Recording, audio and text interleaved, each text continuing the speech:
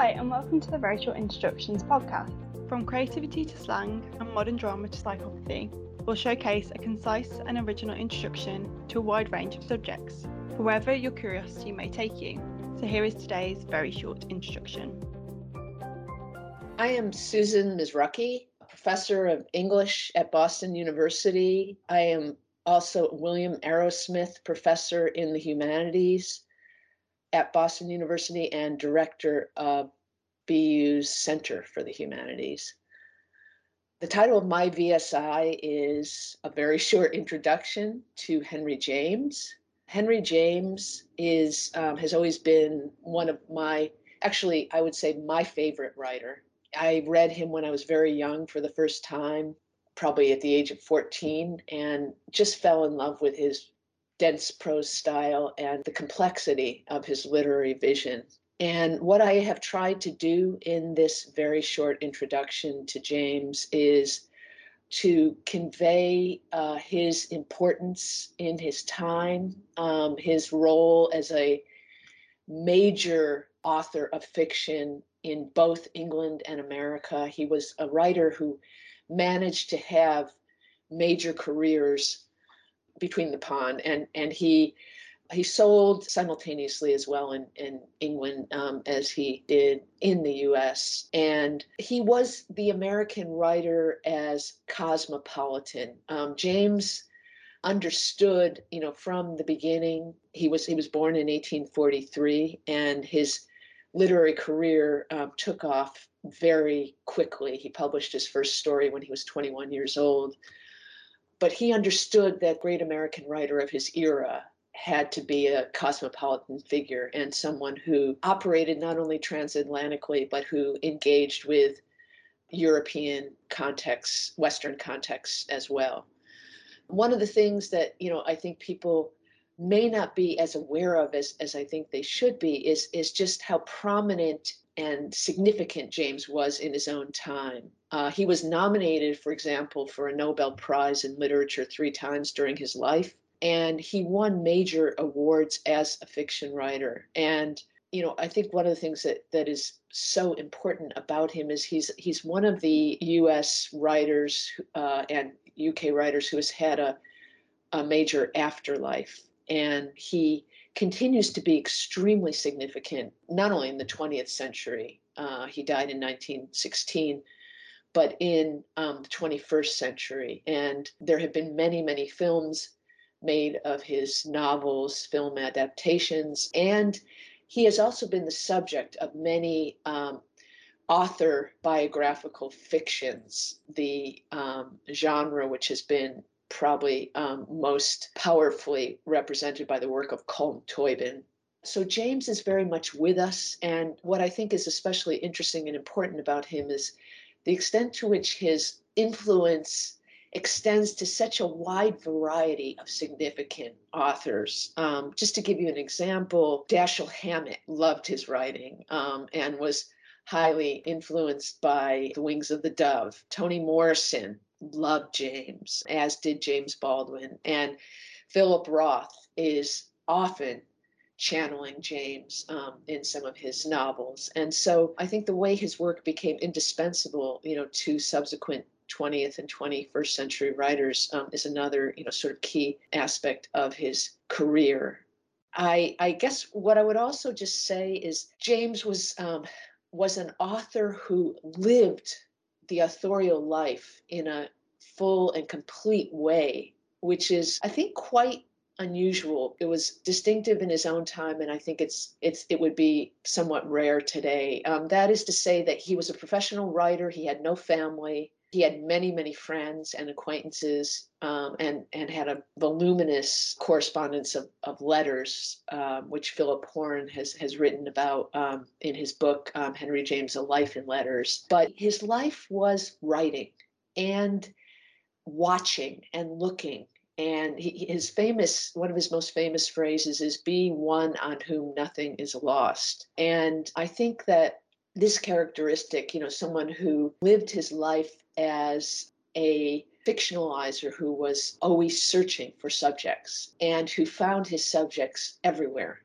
in his experience is a very sort of critical aspect of James. I mean, the other thing just to say about James, I mean, he devoted himself to the writing life and he produced a voluminous number of major works over the course of it. I think it's important to emphasize that he wrote in so many different genres. He didn't write poetry, but he wrote stories, he wrote novels, he wrote travel literature, he wrote biographies, and he wrote his own autobiographies and memoirs, which represent one of the most significant, forms that his reputation is based on.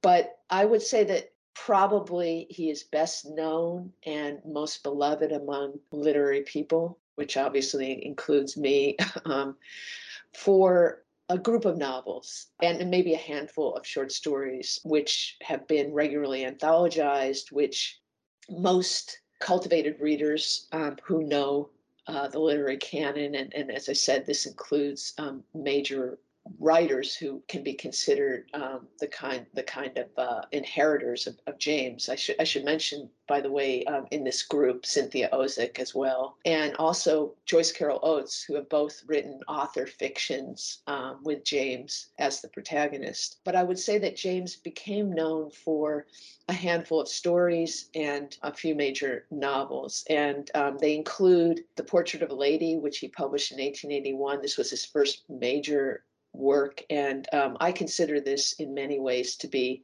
his greatest novel and also one of the great novels of all time. It's a novel that draws on George Eliot and also Hawthorne's The Scarlet Letter, especially in its vision of Isabel Archer, its primary protagonist, the American girl who goes to Europe. And I think what's so striking about this novel is the fact that James wrote it at such a young age, that he was capable of producing such a major work at this relatively early middling point in his career. I think people should also know about The Golden Bowl and The Wings of the Dove and The Ambassadors, which are his major works of what's often called the major phase of his career.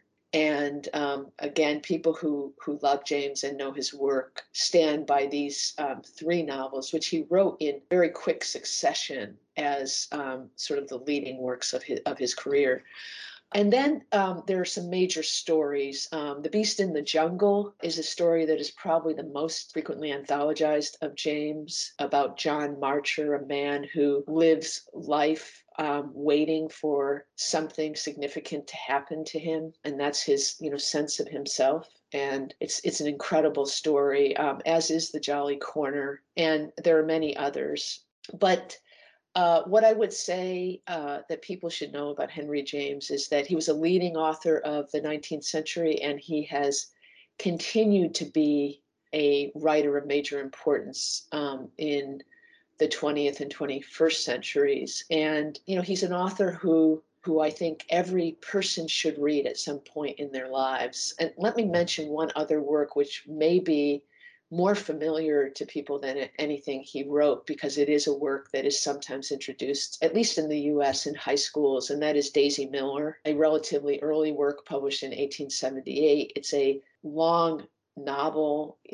James perfected a form called the novella, and it is a work that many people who love James might be especially familiar with.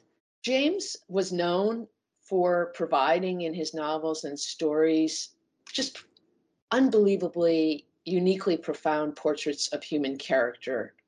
James saw characters as the engines of his novels, and character was always his starting point. And he writes in his notebooks about locating, in his imagination, a character, and then populating the world around that particular figure. He also was a leading expert in portraying the relationships between genders and the moral conflicts and cruelties of middle and upper class society in the US, the UK, and also Europe. And the other thing I think that's especially important to know about James is how powerfully and uniquely important his portrayals of the social and psychological experiences of women and girls was. I mean, this was a writer who really understood women characters and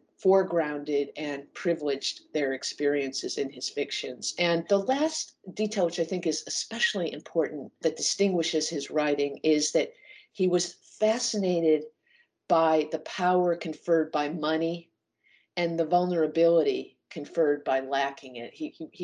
Money was always a major issue in his fictions. And the other thing about James's writing that I think everyone should know, and that I think is terrifically important, and I mentioned this already, but I want to just underline it, is he was known for, he made his name on what is called the international plot, and wrote about very often, his main topic in so many of his stories and fictions was U.S. characters living in foreign lands. And one last point that I think is especially important about James is James was very interested in gender differences and in differences of sexuality. And he was the first major writer to write with great seriousness and empathy about the feminist movement in the US and also about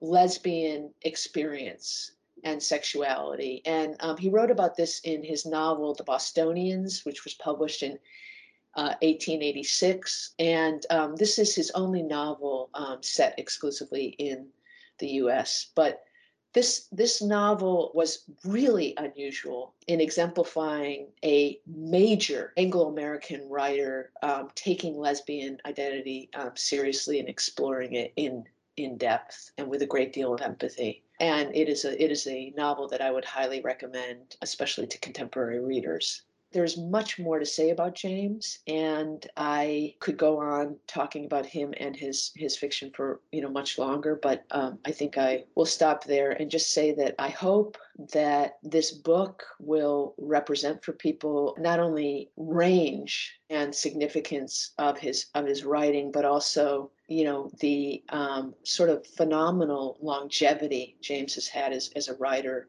of importance for both the US and the British contexts. Thank you for listening to the Very Short Introductions podcast. You can subscribe to our podcast on Apple Podcasts, Google Podcasts, Spotify and Stitcher to receive new episodes directly to your podcast feed. All of our episodes, new and old, can also be found on SoundCloud and YouTube at OUP Academic.